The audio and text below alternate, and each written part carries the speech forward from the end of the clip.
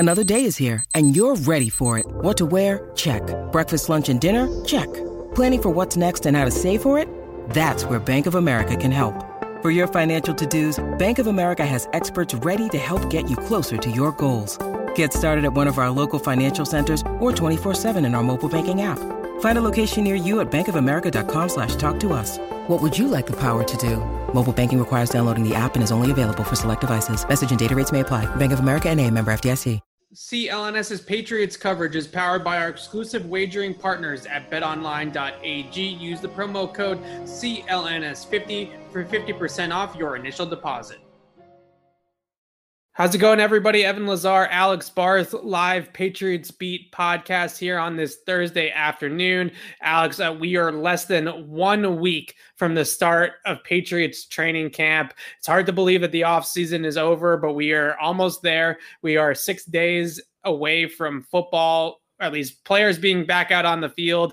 We won't get to full padded practices until maybe the second or third day of training camp, but we'll at least get to see players back out on the field on Wednesday. Media availability all day Tuesday with Patriots head coach Bill Belichick and some of the captains and returning captains of the Patriots and things like that. So everything's sort of starting to slowly get underway. The rookies are back in the building.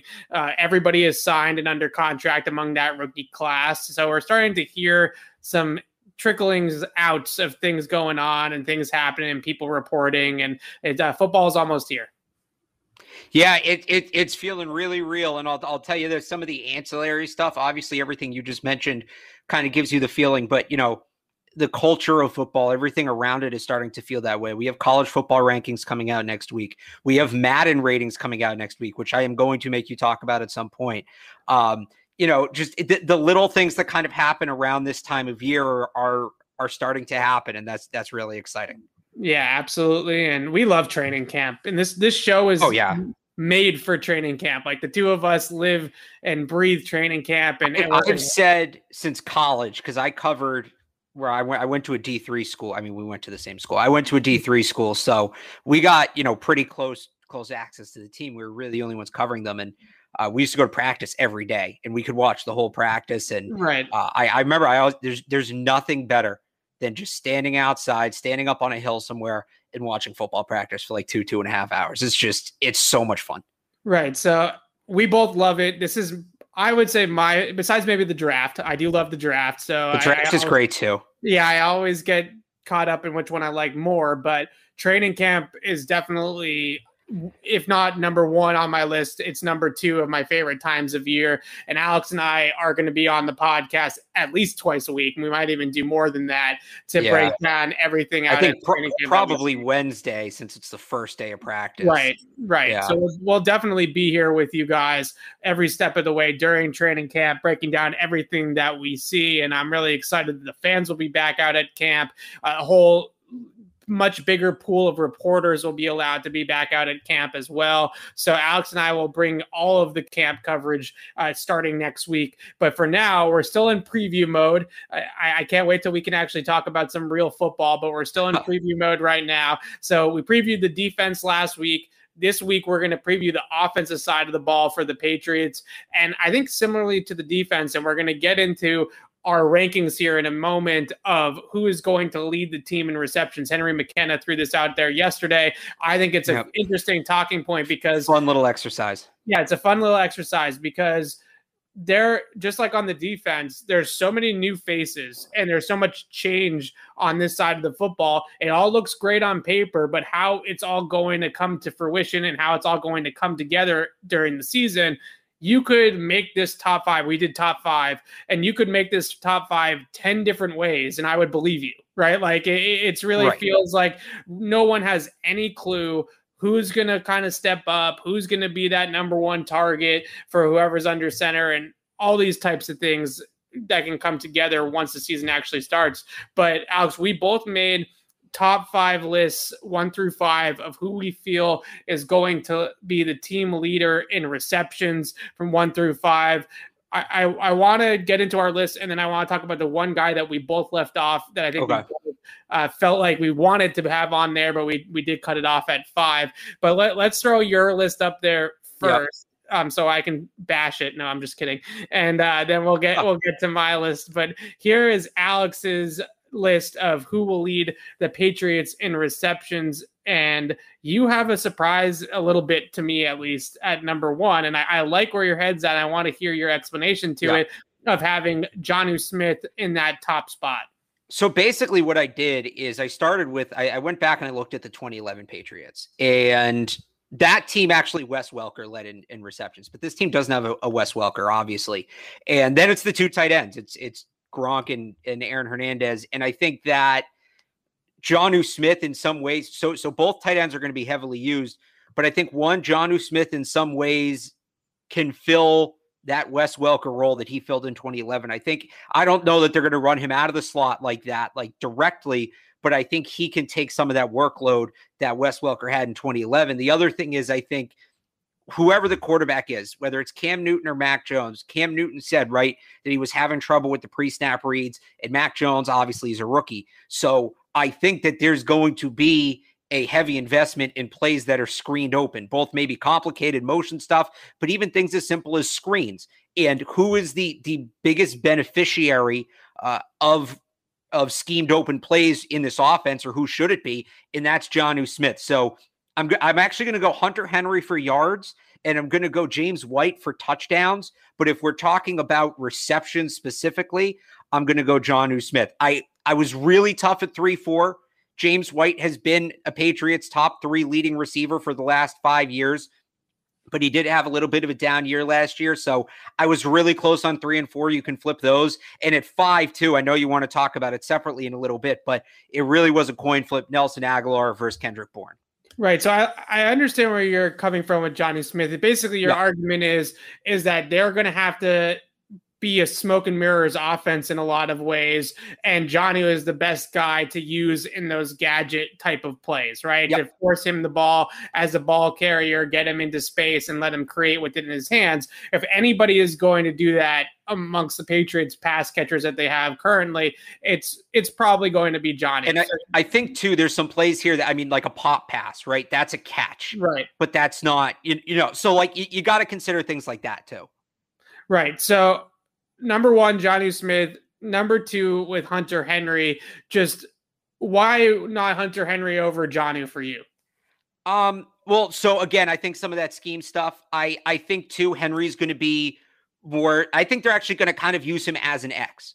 I think they're going to use him more as a guy who can stretch the field. Now he'll do it on the middle of the field instead of the outside, and he won't be as much of a volume guy where he'll be a big play guy.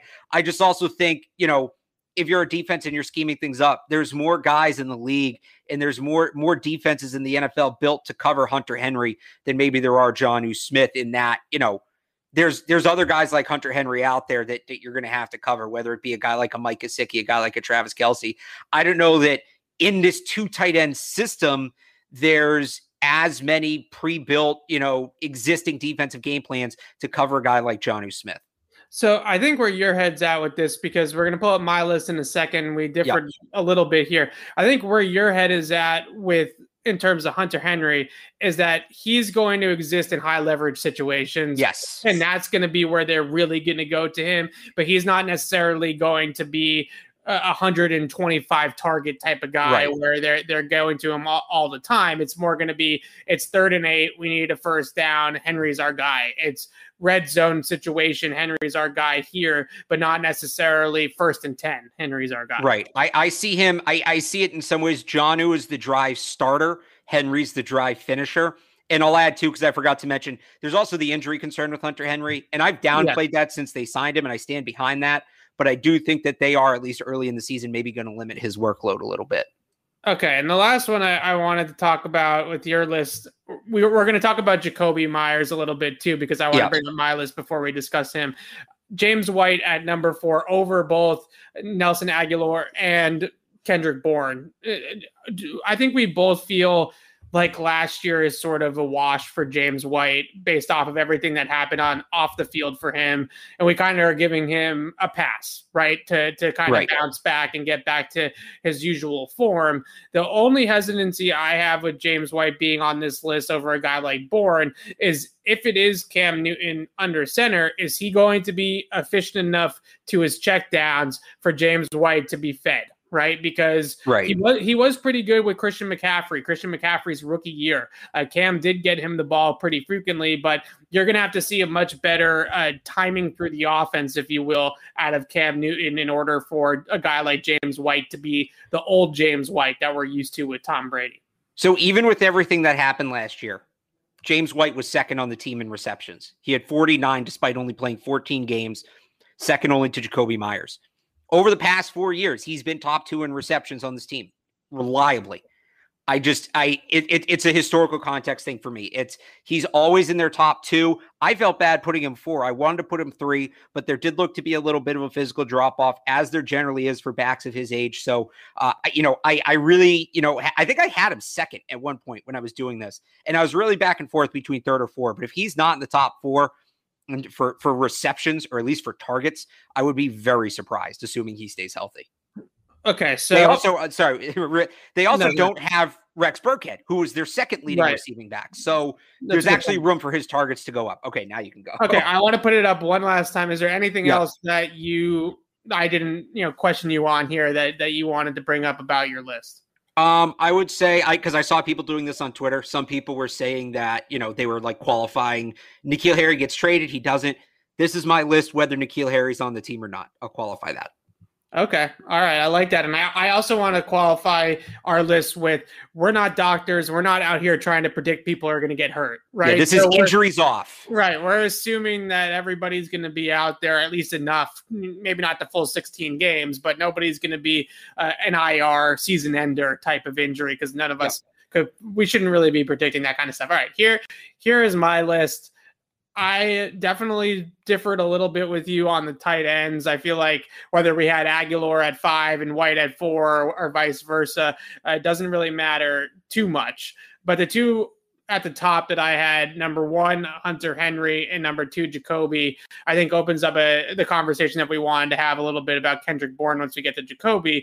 Number 1 with Hunter Henry, personally, I just feel like Hunter Henry against man coverage, zone coverage, just in terms of running routes and his ability to get open, is now the most dynamic Patriots pass catcher on the team. Because as much as I hear you about all the scheme stuff with Jonnu and all that kind of thing, Hunter Henry's ability to run routes is far superior to Jonnu Smith. Jonnu Smith is not a tactical route runner, right? He is a guy that can get vertically up the field very well, and he's a guy that can be schemed open and then create with the ball in his hands after the fact, but not necessarily someone that runs crisp routes. Hunter Henry has won successfully in the NFL despite, I would say, I wouldn't call it lacking athleticism, but he's not an all-out explosive type of guy. He's not somebody that really burns up the field, but yet he still gets open in the phone booth because he's very physical at the top of the route. He's very good through his breaks with his footwork. He understands leverage. He understands how to get open against certain coverages. So to me, I feel like, and we're capping this with as long as everybody is healthy, right?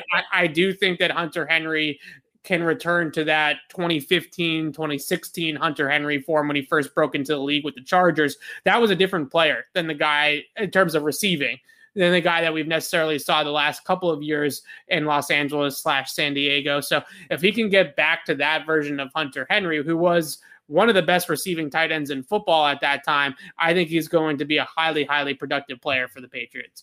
So you kind of psychoanalyzed my list. Can I take my turn at yours here? So absolutely.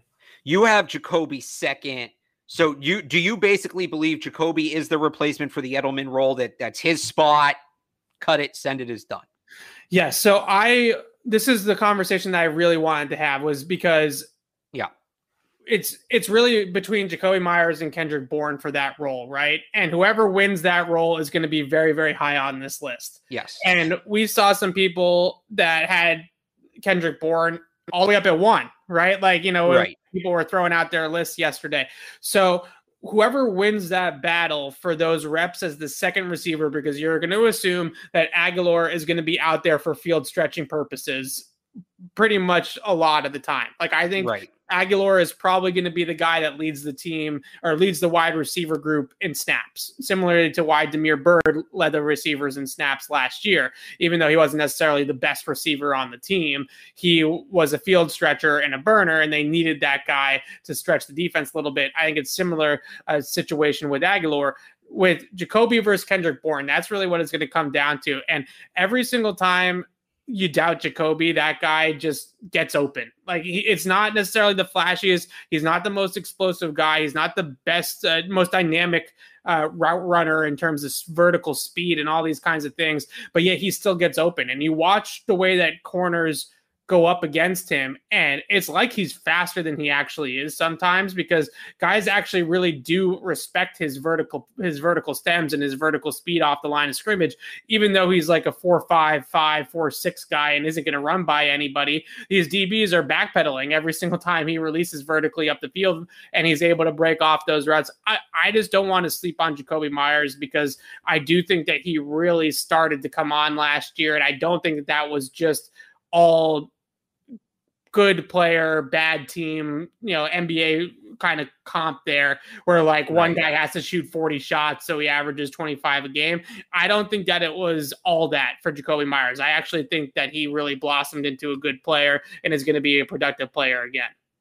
So I guess what I would say is, and I don't disagree with any of that. I think Myers is going to be a good player, but do you think he'll be good enough? Or even if he is, do you think Josh McDaniels says, here's Julian Edelman's entire role, it's yours? Like, I think they're going to break it up. I think Myers will get a good chunk of it, but I think Bourne gets some of it. And I also think Jonnu Smith and James White get some of those responsibilities as well, schematically, that Julian Edelman used to handle. I mean, he was a massive, massive part of their offense.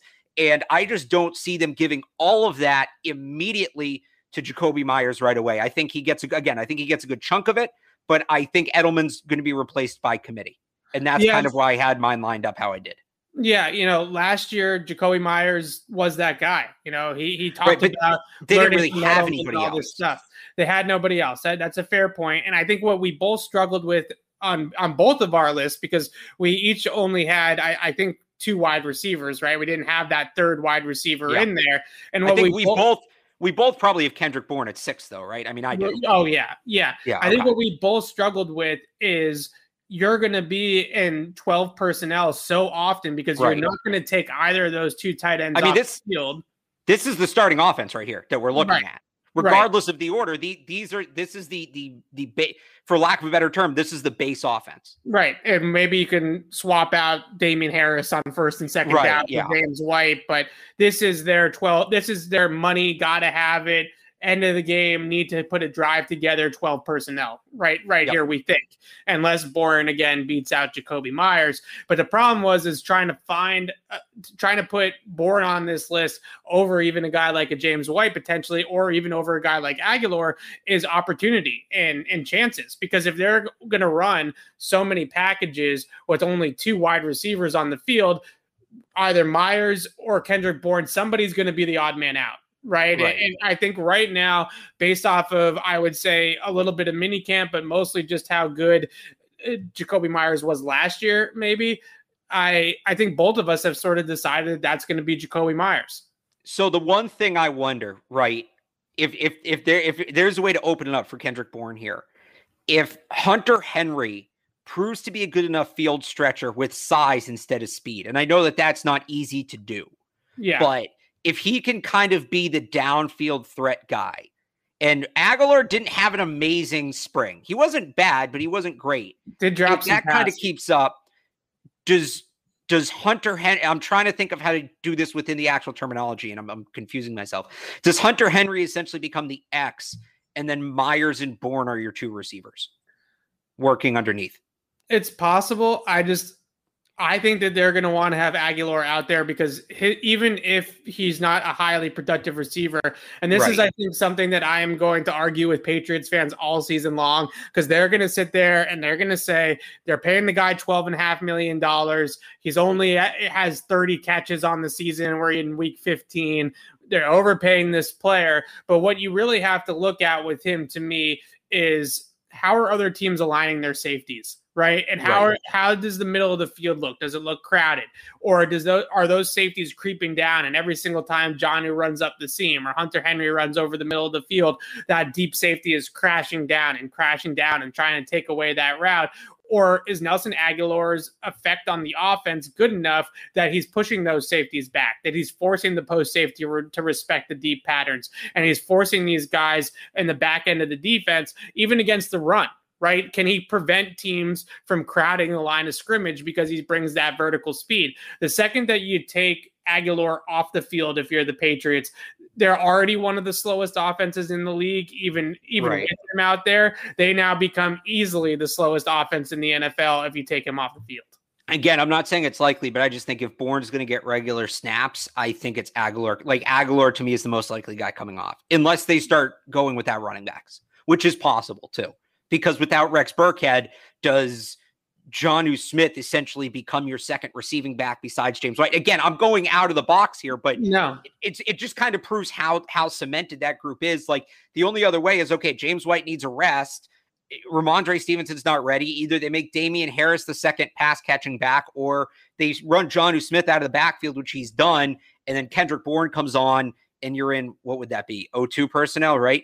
Without the running back. Yeah. Yeah. You're in 0-2. So, that would really be the only other way I could see it happening. Can I ask you a question about this? Just kind of extend it. But I want to go off of that point though, because when they signed these two tight ends, and especially when they signed Johnny with all the things that he did in the backfield for Tennessee, my mind instantly went to 0-2 personnel, right? Yeah. Like, can they pull that off? And secondly, they can obviously pull it off, but are they going to want to put Jonnu out there like that? Not because it's not a good way to use him, but if you remember, they definitely used Aaron Hernandez like that out of the backfield quite a bit.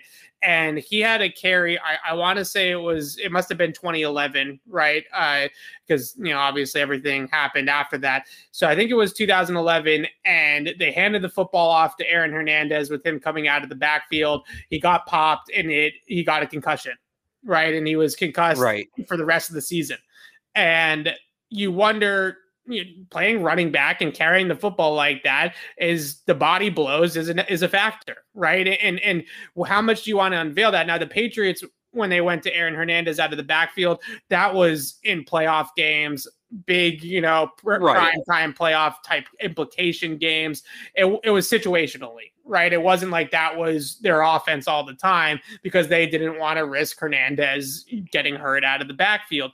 But this Patriots team, we hope they're back in the playoffs, but they're going to have to fight their way into the playoffs. It's not like they're going to walk into the playoffs like that Patriots team. We'll see how many losses the Bills have to, give up with Cole Beasley and Josh Allen, but that's another story. Right. So at what point in time do we get into a point of the season?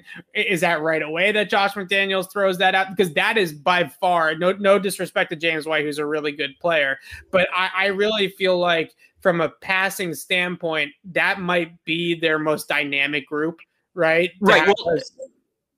Well, that's kind of the thing. And you just kind of touched on it there. Yes, handing Smith the ball is definitely an inherent risk, and you do need to do it once or twice to keep defenses off guard, but you're probably not in that set in a situation where you're realistically going to run it anyway.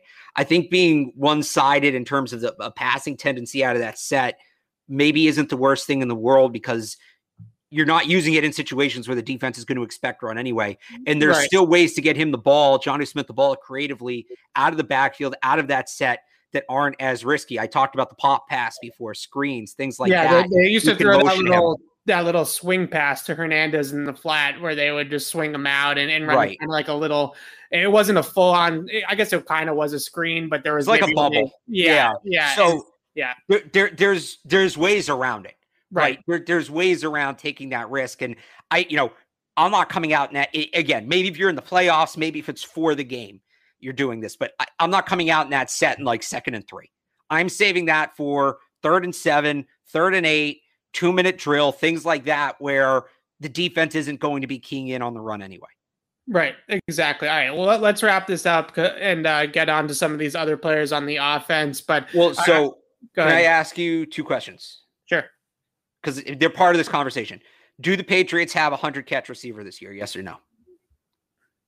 I think the only guy that could get to 100 would be Jacoby, and I don't think he's going to get the target share to get to 100, so I'm going to say no. I think they're going to make a big-time point of spreading the ball out. I'm also going to say no. Yeah. We just did catches. Yards. Give me your top three. Ooh. If I'm going to go yards, man, that's tough because we did catches. I mean, it's an arbitrary stat. We might as well do the other two big ones. It's fair. All right. So if I'm going to go yards, I still think Hunter Henry is going to lead them in yards as well. But I would probably have it the same with Hunter Henry, Jacoby, Jonnu, 1, 2, 3. I would agree with that for yards. I think catches and yards. One of my bold predictions for the season, spoiler alert, will be that the leader in catches, yards, and receiving touchdowns will be three different players. I think they're really going to spread it out. So, Evan, touchdowns. We'll just do leader for this one. Give me your leader for receiving touchdowns. Jonnu Smith. I think they're going to find so many creative ways down by the goal line to get him the ball in his hands. There's that one play that always stands out to me from his Tennessee days where they handed to him on a jet sweep coming across the formation. And so just receiving touchdowns. Just receiving touchdowns. Okay, well, maybe they pop pass it to him instead, so it counts as a receiving touchdown. He can also box people out, go above the rim, do the whole contested catch thing as well. He did it. It was a really good kind of above the rim contested catch receiver with the Titans too. So I think that he's going to be a real menace in the red zone. So I'll go Jonnu. I'm actually going to go James White. I think that with two tight ends back on the field, remember what a mismatch James White was against the middle linebackers in the red zone there, 2017, 18, 19. Part of the reason he didn't see that, I think, last year is there weren't tight ends tying up the safeties, right. So the safeties could come up and help on James White. I think you're going to start seeing a lot of James White in the red zone on these slower linebackers again. He's going to take advantage. He's going to feast. So I have Jonnu Smith leading in catches, Hunter Henry leading in yards, James White leading in touchdowns. Those are my right. Three. And I go Hunter Henry, Jonnu. Okay, it's going to be interesting. I'm going to write this down. We'll revisit this after week 8. But I like it. It's interesting. Alex, for full disclosure, Alex usually nails these, and I'm usually completely off. So it'll be interesting to see what happens. Our guy Murph is pointing out that James White's production gets hurt by Cam. He really wants. But again, he was the second leading receiver on the team last year. I don't. Because this is all relative to everybody else. We can talk about, and that's why I asked you the 100 catch question, because the order to me almost isn't as relevant as does their leading receiver have 100 catches or does he have 50 like he did last year? So, this is, again, it's relative to everybody. James White's overall production goes down because of Cam.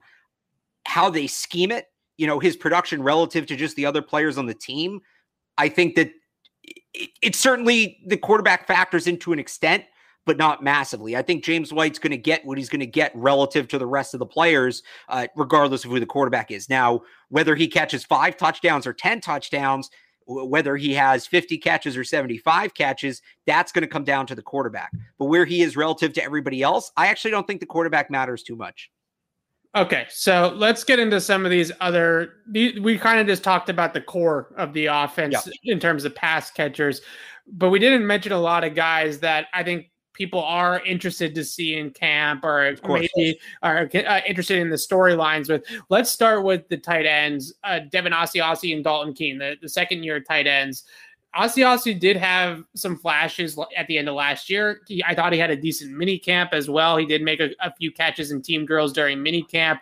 I think Devin Asiasi can play. The problem is that the Patriots went out and signed Hunter Henry and Jonnu Smith, obviously. The opportunity is not going to be there. So he's probably just going to be a number 3 tight end on the depth chart right now. But I do feel like Asiasi's got something there. And I don't know if it's enough to really warrant trading him, because I'm not sure the value is really going to be there, that they're actually going to get something that's going to matter to them in return. But how do you feel about Devin Asiasi going into this year? And I guess maybe the biggest question with him is Hunter Henry especially, but Jonnu Smith a little bit too, have been known to get nicked up a little and have some injuries throughout the season. Do you feel better about Devin Asiasi having to play a more prominent role this year if, let's say, Hunter Henry were to go down with an injury? Well, I guess I feel better that he doesn't have to play a prominent role. I said it before. I do think that they're going to be a little careful with Hunter Henry early on, given his injury history. But maybe that's the way for Asiasi to develop. And this is the problem last year. He was just kind of thrown out there as go be the guy, and he was facing top tight end coverage, and that's tough. Not that he wouldn't in place for Henry, but I think that they can kind of bring him along, right? They can say, hey, you're going to get, this drive. You're going to get these next 2, 3, 4 plays. But in high leverage situations, they obviously have a much better option in Hunter Henry. So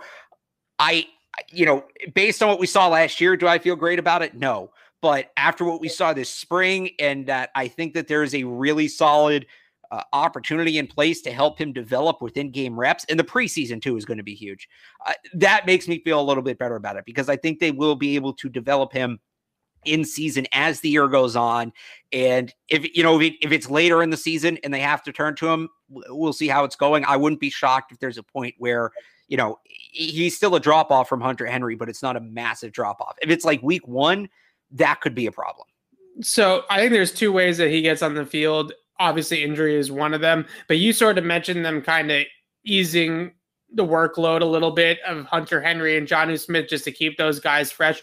We could see the first couple of weeks of the season, I think, if Asiasi has a really good training camp and really good preseason, maybe he does mix in a little bit with those guys early on just to save those guys for later on in the season.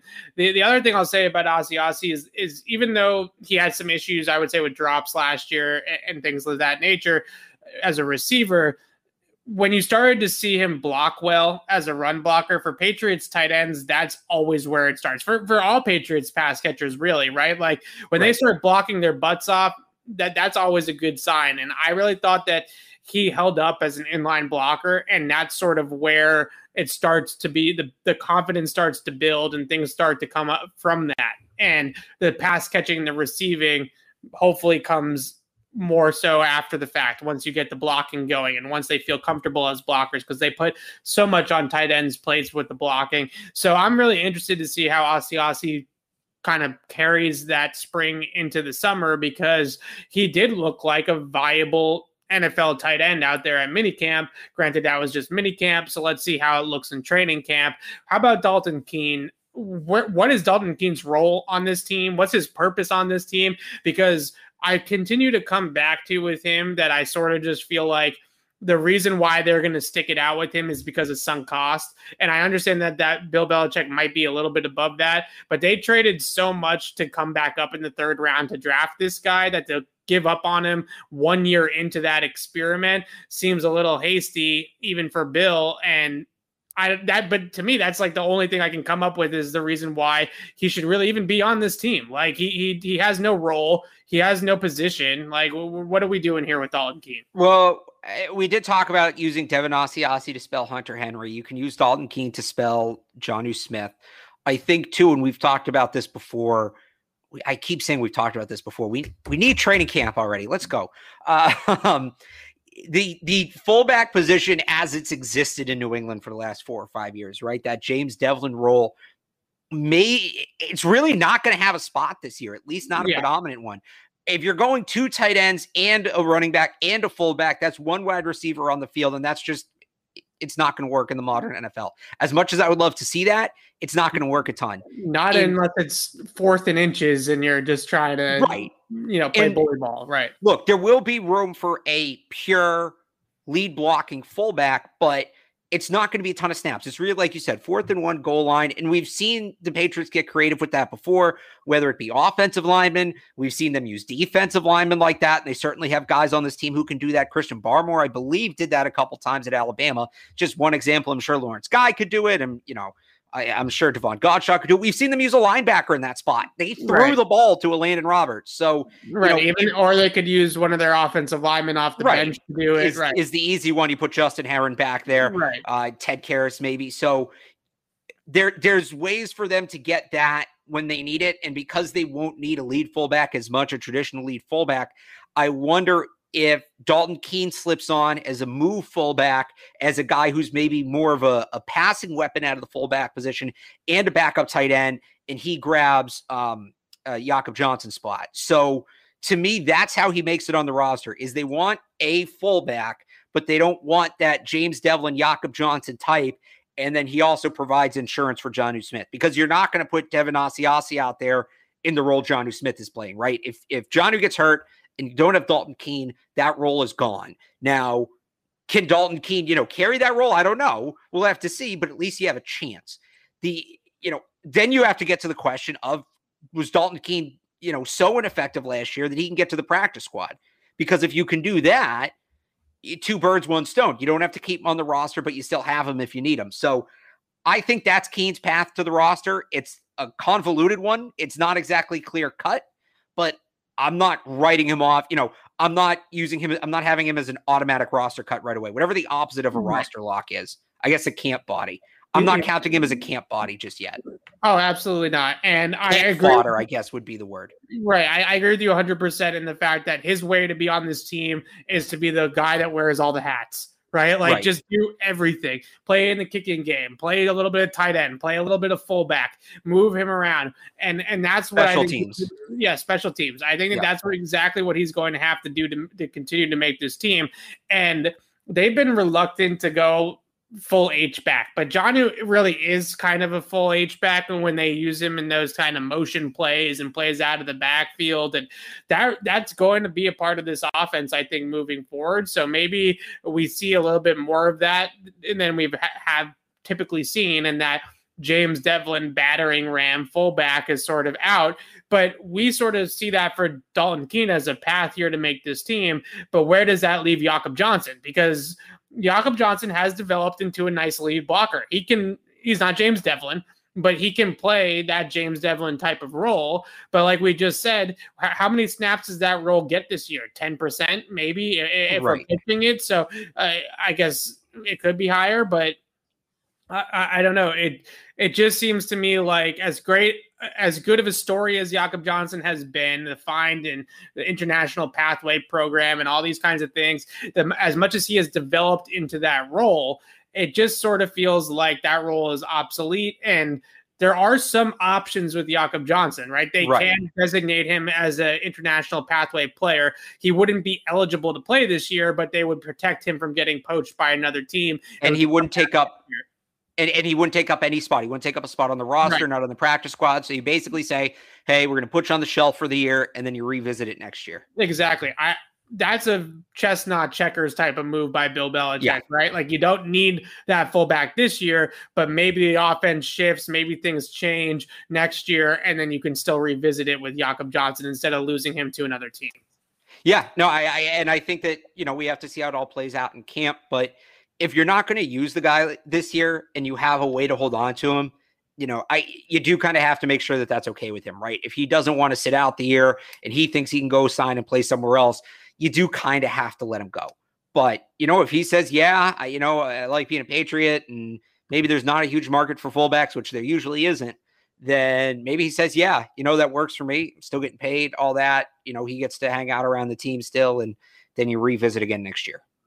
It's possible. I understand people's, because I believe in my last roster projection, I had Jakob Johnson off the team, and I got a lot of pushback from people about that, right? Because he has been a good player in his role for the Patriots last year, but it just kind of feels to me like that fullback position is, unless he's doing some other things, whether it's the kicking game potentially or whatever. Which he can do. Yeah, he's got to make himself valuable somehow beyond just being that lead blocker, because there's just not going to be the reps there to warrant carrying that player. Like you said, you put one of the tight ends back there, you put one of the offensive linemen back there. Heck, you could put one of the defensive linemen back there in a goal line situation and do it that way. Mike Vrabel played fullback for the Patriots. Landon Roberts played fullback for the Patriots. So there's all sorts of possibilities if they really need to get that traditional fullback on the field and they don't have Jakob Johnson rostered. Is he valuable enough to make the team? Let's jump back over to the wide receivers. Some of these depth wide receivers, if you will. We talked about the top three guys, but what about your boy Gunnar? Is he going to blossom into a receiving threat this year, or are we still talking about Gunnar as just kind of a punt returner only? So hang on, let me pull up the numbers here because we've done this before. I do think he's going to make the team and he'll contribute a little bit as a receiver. I don't know how much it's going to be, but he should catch a couple passes this year. So here's the comp. Julian Edelman caught 37 passes his rookie year, but they were pretty banged up that year, right? He then catches 7 for 21. He doesn't break out until 2013 when he catches 105. That's his 5th year in the league at the age of 27. Gunnar Olszewski is going into his 3rd year in the league at the age of 25. So using Julian Edelman as the comp, using Julian Edelman's pace, there's still 2 years before Gunnar Olszewski is really set to break out. I don't know that he does this year. And at the same time, if he doesn't, I'm not going to be concerned with his development as a receiver. As long as we don't see any regression, as long as he's, at least slightly better than he was last year. And by the way, last year he caught 20 passes, which Edelman in his 2nd year caught 7. Did he really catch 20 passes last year? Looking at this right now. No, he didn't. I'm looking at the return numbers. See, I don't know why it's only giving me the return numbers. He caught because I think he caught big 5 passes, 5 for 62 yards. Yeah. I'm sorry about that. That's okay. So if he's in that like 15 to 20 catch range is where I think he should be. That's about right for him. Yeah, I'm not worried at all about if Gunnar develops as a receiver either, because he still brings a ton of value as a punt returner to the team. He's going to make the team as a punt returner, and we'll see. If they get anything out of him as a receiver, they've already gotten more than you would hope for and dream for out of him as a punt returner. Right. So if they get anything out of him as a receiver, it's a bonus. How about real quick, I think the real leap for him to take this year is kick returner. Because he struggled with that last year, and he'll have this is going to be one of the more interesting position battles as kick returner. I think that if he can be the kind of kick returner he is as a punt returner, he never needs to develop into a receiver, and they'll still keep him. It's not quite the same thing. People say, oh, if you can do one, why can't you do the other? They're very different. But if he can emerge as a kick returner, that to me is almost a bigger development than if he emerges as a receiver. 100%, because the next guy that I'm going to bring up here is Isaiah Zuber, who I think that's his biggest competition. Right. If he finds his way on the team, looks like a great possibility to be returning kickoffs. And maybe even JJ Taylor did that a little bit in college as well. And we can get to JJ Taylor here in a second. And he did last year. Yeah. Out of that, Zuber, Trey Nixon, Marvin Hall, even I know there's a lot of love Christian Wilkerson. Out of that group, who do you like?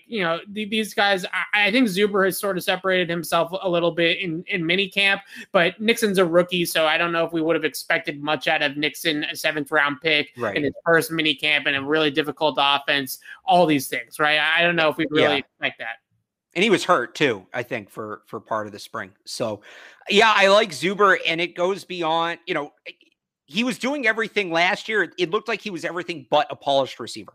And he looks more polished this year, which is big, but that's not even necessarily why I'm drawn to him making the team. We talked about before, what do you do, right? If Jonnu Smith gets hurt, who fills that role? And Dalton Keene, maybe. But if Dalton Keene, if you don't keep him, it's going to look a little different, but we saw Isaiah Zuber kind of used as that gadget player last year, right? That, motion snap, pop pass, scheme open kind of guy.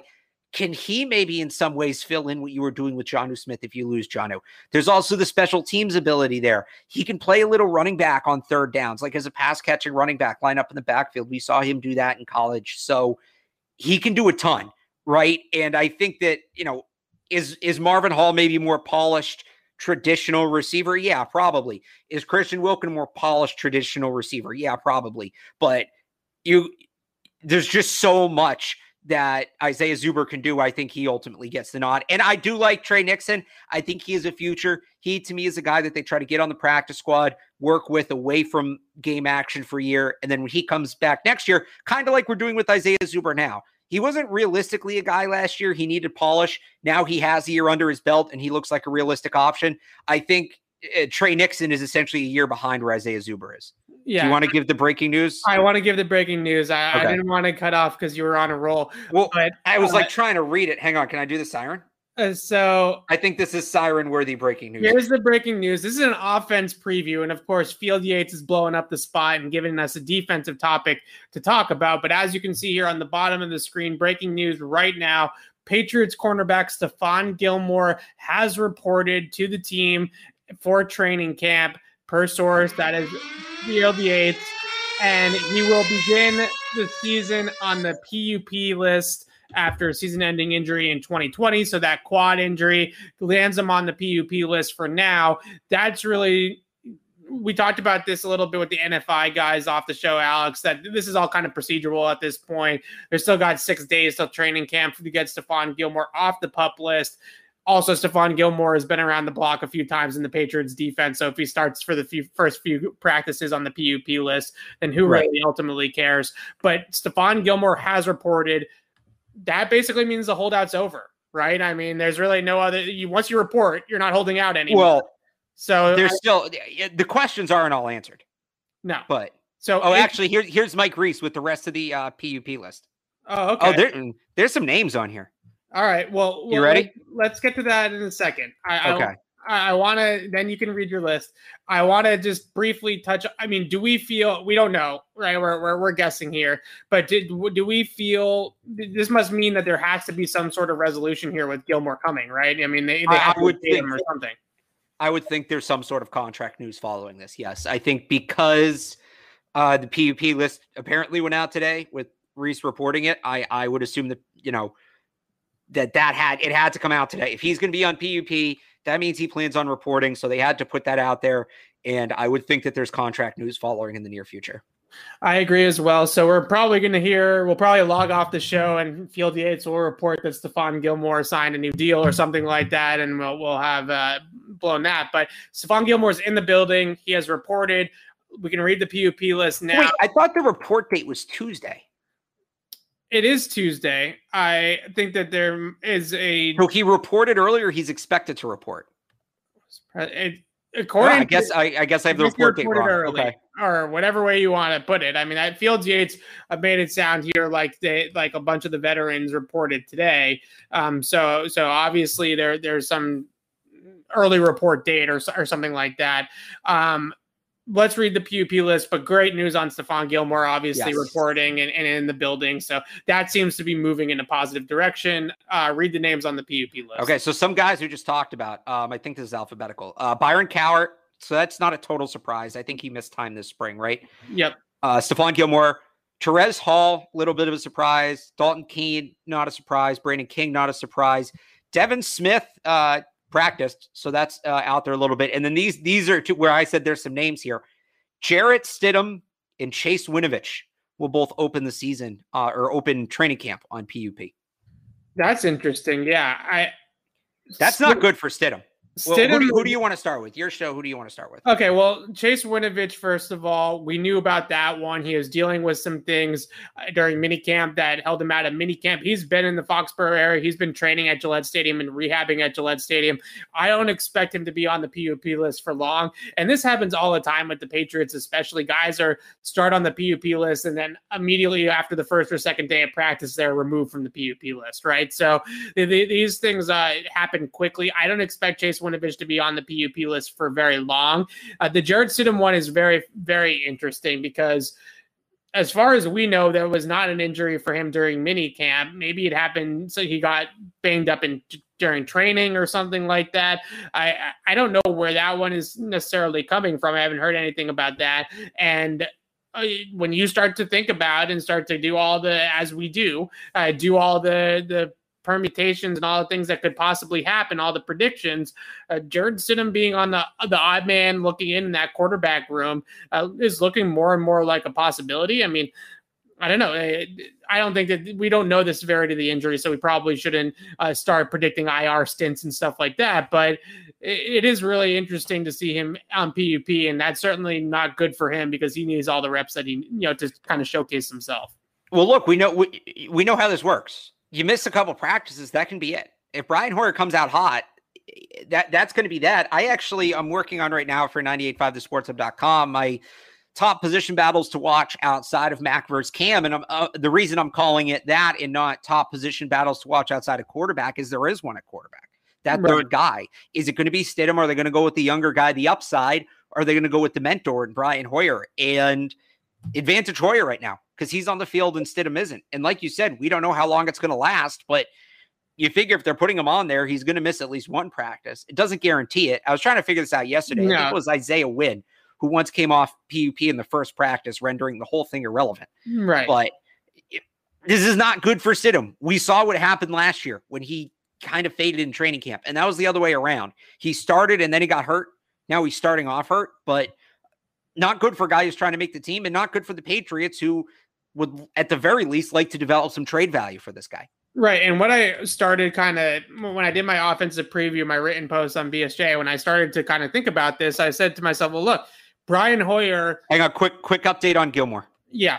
Ian Rappaport, no new contract, but Gilmore is present in New England. He'll take his time returning from his injury. So is he not holding out? I guess. Or is this just it? I guess he dropped the holdout. Maybe they know. That'd be incredible. Maybe Ian might be saying no new contract right this very second, right? I figure, but we'll see. It's in this Gilmore thing is really interesting. They obviously incentivized him somehow to report, right? They obviously incentivized him somehow to come and report to the team. I want to get back to Brian Hoyer really quickly though, because Jarrett Stidham's value is obviously, I guess, some upside exists there. But really when you look at that third quarterback spot, is there more value? And I know that this might not be the case, but just presenting the question, facilitating, as Felger would say, is there more value in somebody that can mentor Mac Jones, somebody that can help both Mac Jones and Cam Newton in that quarterback room from a studying perspective, a playbook perspective, an opponent film room perspective, and can run the scout team successfully while Mac Jones taking that sort of responsibility away from Mac Jones, because running scout team can be confusing for some guys, right? Where you're going back and forth between terminologies and things like that. So Brian Hoyer as a scout team quarterback and basically de facto assistant quarterbacks coach, does that hold more value on the 53-man roster than Jarrett Stidham? And obviously Jarrett Stidham could be traded for something, right? So you're really talking about Hoyer in trade compensation for Jarrett Stidham or Jarrett Stidham. Which one is going to end up being more valuable? And I guess this is a good transition to kind of talk into some of these quarterback situations as well that we wanted to get to. Yeah, I mean, I'm keeping Hoyer and trading Stidham in that case. I think if you get down to your third quarterback, things have gone so wrong. Having the more immediately competitive guy, I don't know that I'm super worried about that at that point. Give me the guy who's going to make Mac Jones better in the long term. That's all I care about. I will sacrifice a game or two this year if it means Mac Jones is a better player for the next 8 to 10 years. I think that has to be the mindset. There is no reason to be in a win now mode if you're the Patriots at the quarterback position. Give me Brian Hoyer and the draft capital. And we've talked about how valuable these draft picks are for next year. Give me Brian Hoyer and the draft capital over Jarrett Stidham. Right. I guess it just matters what that draft capital is, but I do really feel like that's an interesting element to this, is that Brian Hoyer, remember back in that 2018 season with the Los Angeles Rams Super Bowl, the gushing the locker room did after that game on the defense about how great Brian Hoyer was on the scout team that week. Right. Emulating Jared Goff. And I also mentioned that sometimes when you have a rookie first round quarterback like Mac, you don't want to flood his brain with another team's playbook every single week, right? You don't want to force him to run scout team all on his own. So Mac's able to work with Josh McDaniels and the Patriots starting offense and work on the Patriots offense all season long, assuming he's backing up Cam for the time being. And Brian Hoyer is your scout team quarterback, and you get something back in the trade for Jarrett Stidham. This all kind of is predicated on Jarrett Stidham playing decently well in the preseason, because they're not going to get anything. They'll get a bag of footballs if he plays like crap in the preseason games. So that's going to be a big kind of part of this as well. But that I think we've talked a lot about Cam versus Mac. We did whole shows on that, but that third quarterback spot, because I do think that there is going to be a slight COVID element in all of this too, where they might want to carry three quarterbacks again, just in case things pop up with that. I think beyond that, you have to carry three, like you said, for the scout team. You don't want Mac Jones running the scout team instead of working on his own game. Right. I agreed 100%. So that's the quarterback minute. Back to the wide receivers really quickly. We got to just briefly touch on N'Keal Harry and his situation. So it sounds to me like the Patriots are going to at least call N'Keal Harry's bluff with this trade demand. I don't expect N'Keal Harry to get moved before training camp. I say that, and of course he'll get moved tonight or something like that. But the expectation is not that he will not get traded before training camp, at least on my end. And I sort of think that the Patriots are saying to N'Keal Harry, this is as much your fault as it is ours. You need to come in here and compete. You need to come here and play hard and do what we're telling you to do and work on your game. And don't blame this all on us, right? Right. You're the first round talent. So I think that there is a little bit of a game of chicken going on here between N'Keal Harry and the Patriots. I would agree with that. I said it when we did the show the day he requested the trade. I think that moving him before camp is probably the better idea for everybody involved. He gets a fresh start, but obviously you get somebody else. I just don't like the idea of having somebody in camp who has no purpose being there. And not all 90 guys need to have a shot at the roster, but you need 4 quarterbacks to make camp go because you just need that many arms. You need, 12, 13 offensive linemen to make camp go. They have enough wide receivers to operate a normal training camp. They have guys who are competing for roster spots who they need to get a look at. If N'Keal's not a part of the plan, let me see Isaiah Zuber more. Let me see Trey Nixon more. Let me see Christian Wilkerson more. Let me see these guys in competitive reps who you actually have to make a decision on instead of N'Keal Harry, who basically already has one foot out the door and might be checked out mentally. So I don't think that's what they're going to do. I think you're right. I think they are going to have him in camp and try to raise his trade value. But if it were me, he'd be gone. He'd be gone by now. You don't want to be here. You're not going to be here. Yeah, that's totally fair perspective. I come back to the trade value thing. I think, look, I don't want to toot reporters' horns too much, but I do think writing about good camps, strong guys that had strong training camps and things like that does at least create a little bit of buzz around the league about certain players. And then you also have the preseason games. And I see, look, if N'Keal Harry can get out there against some 3rd and 4th string corners and maybe moss some people on a Thursday night preseason game, you never know what team could look at that tape and say, oh, maybe we throw a 5th round pick to the Patriots for N'Keal Harry. Is bumping that pick up from a 6th to a 5th worth the reps you're taking away from other players? I don't know that it is. I think you could just as simply bump that up by saying, hey, call it a conditional 7th. And if he plays X amount of snaps, it'll be a 5th. If he plays X, it'll be a 5th. I would rather, if I'm the Patriots, take the risk, make it a conditional pick, and open up those reps for other players. I think there's a way to move that pick up. Like, let them evaluate him on their time. Let the other team evaluate him at their camp and figure out if he can moss these 3rd and 4th string corners in their building. And if he can't, you only end up with a 7th, but if he's not doing it in your building, you're only ending up with a 7th anyway. This way you still have those rips for all the other players. Alex is done with N'Keal Harry. That's what he's saying. He's washed his hands. I mean, it sucks. And I do think the Patriots, I've talked about this. I think the Patriots to an extent are at fault for his lack of development, but I just, I believe that everybody should be in camp for a purpose. And I don't think potentially raising day 3 draft stock is enough of a purpose to use a 90-man roster spot on. I just don't believe that. Okay, so you got the top 3 guys, Myers, Bourne, Aguilar. Yes. Gunnar Olszewski is obviously going to make the team as the 4th receiver, 5th receiver, whichever way you want to put him in the depth chart. Who, assuming N'Keal Harry is not here, just really quickly, give me a name. Zuber, Nixon, Christian Wilkerson, Marvin Hall. Who's the guy that gets the 5th spot? N'Keal can be here. I'm going with Zuber. I said before they announced it, I thought they were going to try to move him. I think it's Zuber. I think his special teams ability. I think his, kind of wild card offensive ability with the jet sweeps and stuff like that. There's too much versatility. There's too much explosiveness. You mentioned they are kind of a slower offense. He definitely adds some speed. I think it's Zuber. I'm not going to sleep on Wilkerson. He's kind of my sleeper pick for that spot, but I had Zuber on my initial roster projection. So far, nothing has changed. I'm riding with him. I hate when I agree with you so much. Yeah, Zuber, I agree with that fifth spot. I love the versatility, like you said. I love the kick return ability. I think last year they kind of struggled to find a guy that could be a real dynamic kick returner back there. They had the dynamic punt returner. Gunner didn't really work out as much as a kick returner. If Zuber, which he did very, very well in college, can take some kicks back, then that really does add a little bit.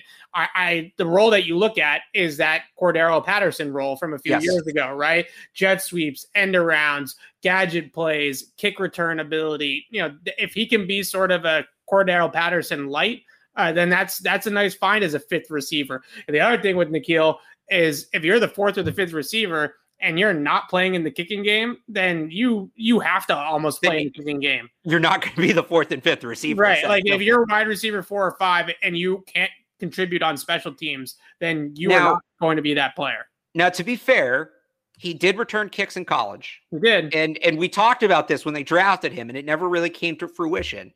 If he is going to stay and he does want to make the team, we talked about, the potential kick returners earlier, Zuber, Gunner, JJ Taylor. They let Kyle Duggar return some kicks last year. He was okay. I don't think they'll have him do it again, but he could.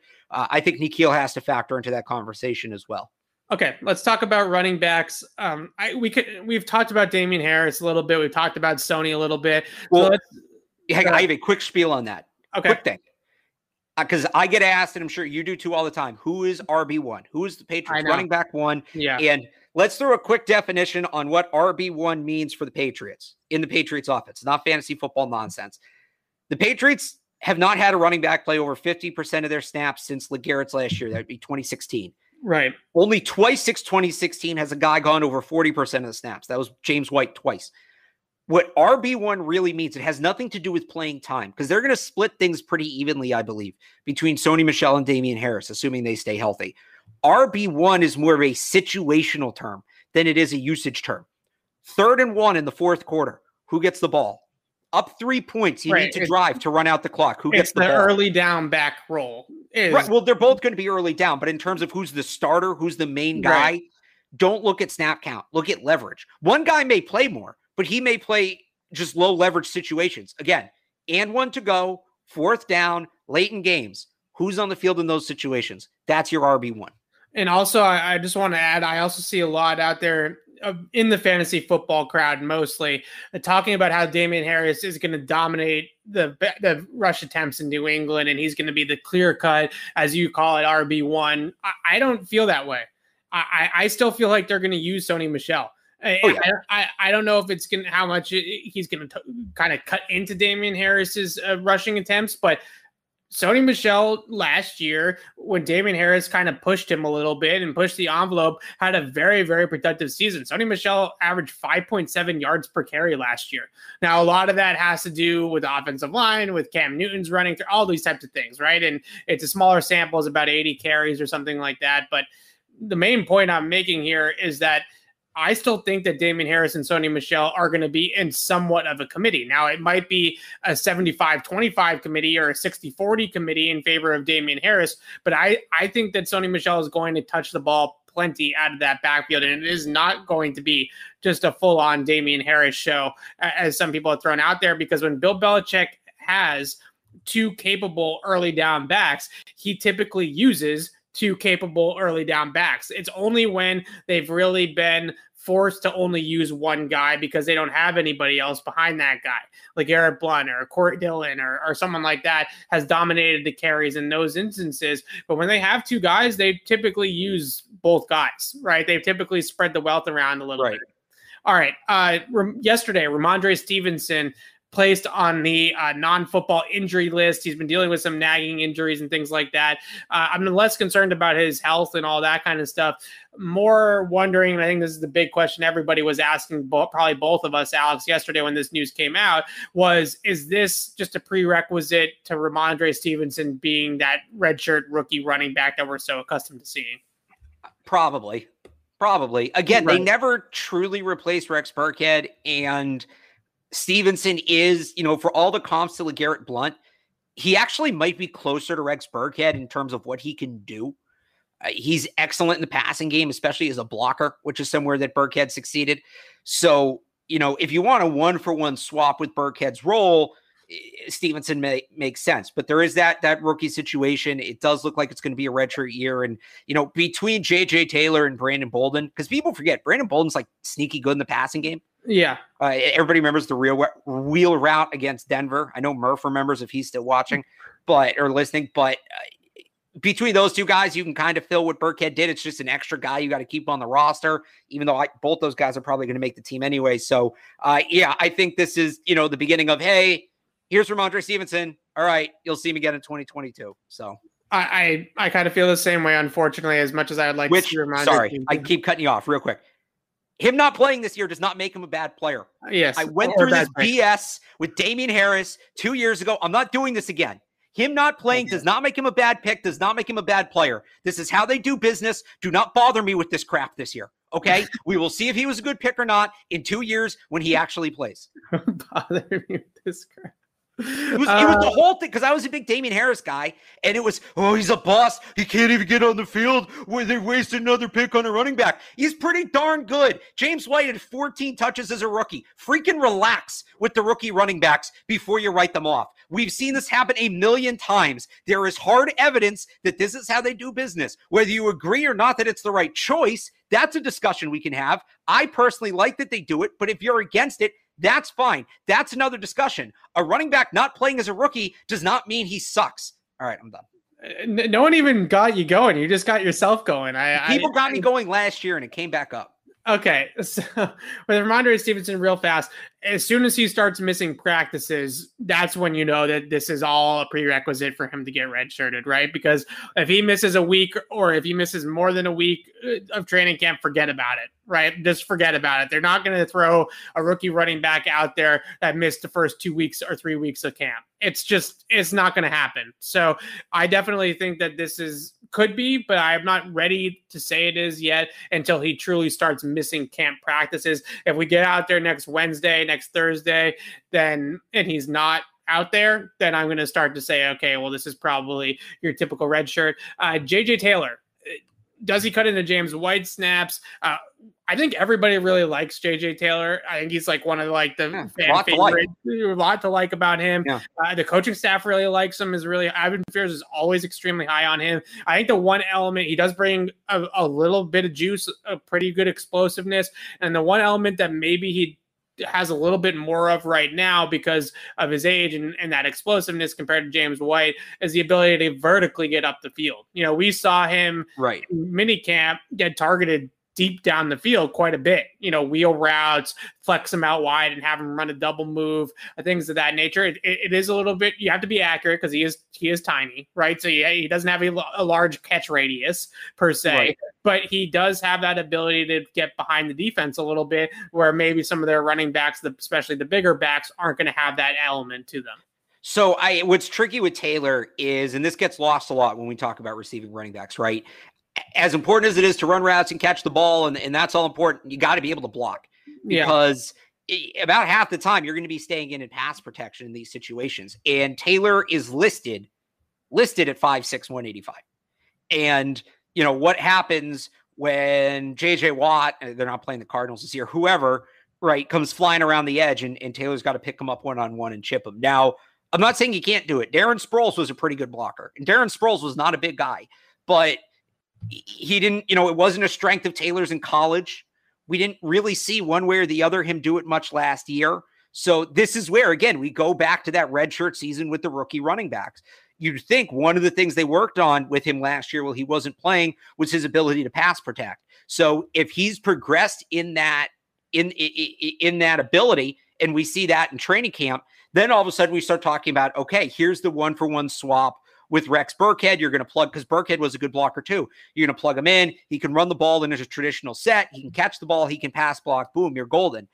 If pass blocking's still an issue, then, can he cut into James White snaps? Maybe a little bit, But in against blitz heavy teams, you might have to use White, you might have to use Damian Harris, you might have to use Brandon Bolden, somebody who's going to hold up a little bit better pass blocking. So if you're looking at JJ Taylor and what's his role going to be, and is he going to make the team? If you're following camp and those are your questions, you want to look at JJ Taylor as a pass blocker, because that's what's going to come down to him having maybe a minor role in the offense versus him playing a more significant role.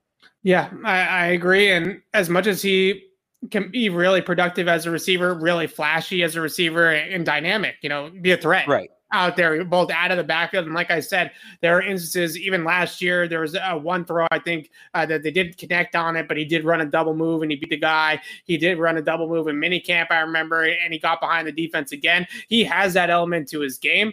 He has a nice burst to him when he runs the football. But like you said, it's going to be all those elements. Is he going to be able to pick up a blitz? Is he going to know, not only physically be able to pick up a blitz, but know where he's supposed to go when he is in blitz pickup? Because the Patriots, as an offense, in terms of schematically, they really are a dual read system. And what a dual read system means is that the running back can be 2-for-1 a lot of the time, and he is going to have to pick who is going to block based off of who's the nearest threat, what the other kind of blocking scheme and what everybody else is sort of doing on a given play.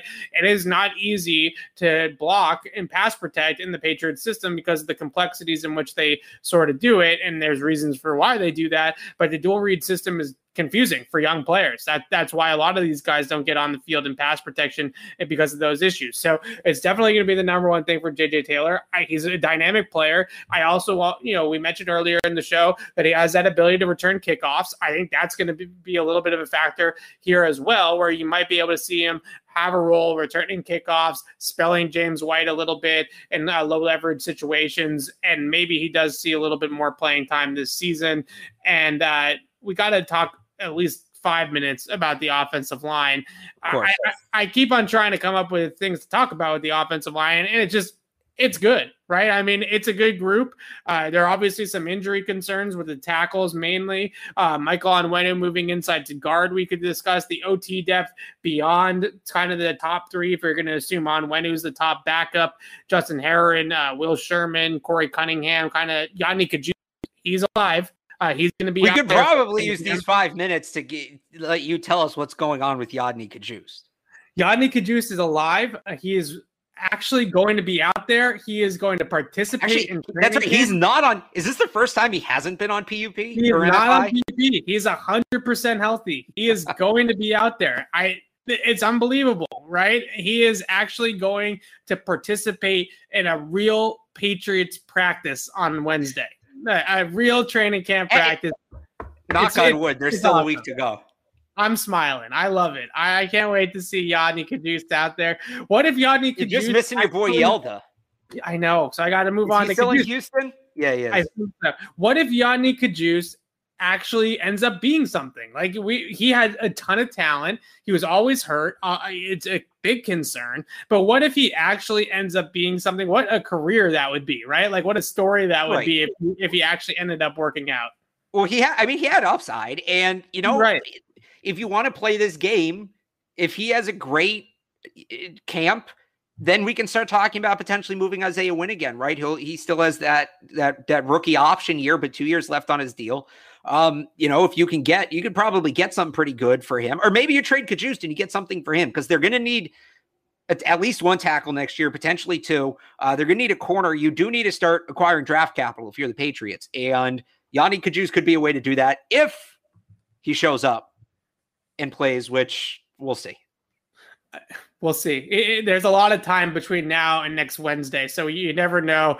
Yodny, stay safe, all right? Just stay safe, stay well, get yourself out there, because there's potential there. And when you watch him at West Virginia protecting Will Grier and on the left side playing left tackle, he looked and had the tape of a starting left tackle.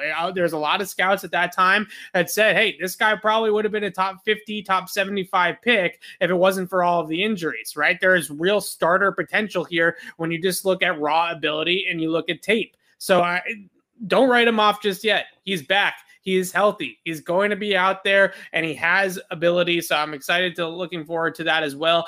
Are you at all worried about the tackle depth, though, because Isaiah Wynn has his injury issues. Trent Brown didn't exactly stay healthy with the Raiders for a full 16 games either. We talked about the situation where Ted Karras comes into the starting lineup on when it can kick back outside to the right side, and the beat goes on and all that kind of stuff. But beyond that, you have Cunningham, you have Sherman, you have Justin Herron, who I think you're pretty high on, and I am as well. So maybe Herron ends up being sort of the fourth tackle, and the wild card is Cajuste. I think Herron is, a borderline starting NFL tackle right now. I think he can play both sides, which is super helpful. I use this comp all the time. Adrian Waddle, a guy that, if you go into the season, he kind of has a lot of the same issues as Adrian Waddle too. Play strength, I think, is a big one for him, and just in terms of having that sturdy outside hand, right? You don't want to let guys run through that outside hand as easily as he did at times in terms of pass protection. It's kind of weird because Herron was a much better pass protector in college and not a very good run blocker. And then once he got to the NFL last season, it completely flipped. He was a very good run blocker last year and struggled in pass pro. Well, he was playing mostly on the right side in college, right? He played left tackle his last year. Did he? Okay. Outside hand was a big one, right? Sturdier outside hand. He also tended to have a little bit of a false step coming out of his stance. And when you false step as a tackle, obviously that's problematic. It makes it a lot easier to get the corner on you. And that can be a problem. So those are all things, though, that Carmen Brasello and Cole Popovich can work out of him, right? Those are technique issues. The strength thing, though, is kind of on him, right? He's got to go in the weight room. He's got to add to his core and be a little bit stronger and not get bull rushes easily, not give up that outside hand as easily. Yeah, but he's a guy where do you go into the season with him as your starting tackle? It's a little iffy. If you have him as a third guy who you need to make 4 or 5 starts, I think that's a good role for him. Again, I'm high on him, and I like Sherman. I do. I think there's some intrigue there. He's a potential 5-position player on the offensive line. That's incredibly rare. I liked enough of what I saw from him at Colorado that if he's the fourth tackle, if we're just going to count Onwenu as a guard, that I think they'll be all right. I'm really not too worried anything depth-wise on the offensive line. I think between Ted Karras, Michael Onwenu, and William Sherman, the versatility of those 3 guys, they're in very good shape up front. Let's still clap for Dante Scarnecchia, because not only does he lay the foundation for how they coach offensive linemen and how they drill offensive linemen, he's still heavily involved in the scouting. He still has a heavy hand in how they scout offensive linemen. He kind of wrote the book on how they're going to scout offensive linemen and what the attributes they are going to look for and stuff. And they just keep on turning these guys out, right? Like the Patriots can't miss on day 3. It feels like, even Justin Herron is a solid backup offensive lineman in the NFL, right? He might not be a starter, but as a 6th round pick to get a guy that can be a third or a swing tackle, that's pretty darn good. I've said this before. I didn't think this was the conversation we're going to have today. When we talked about Marshall Newhouse, right, in 2019 and how much of a problem he was, the reason that they had that issue was because they had Adrian Waddle and they let him go and tackles got hurt and they had to scramble. That's an incredibly valuable player, that third swing tackle. And if Herron can fill that role, it prevents you from having to plug in a guy like a Marshall Newhouse. So, yeah, it's certainly encouraging.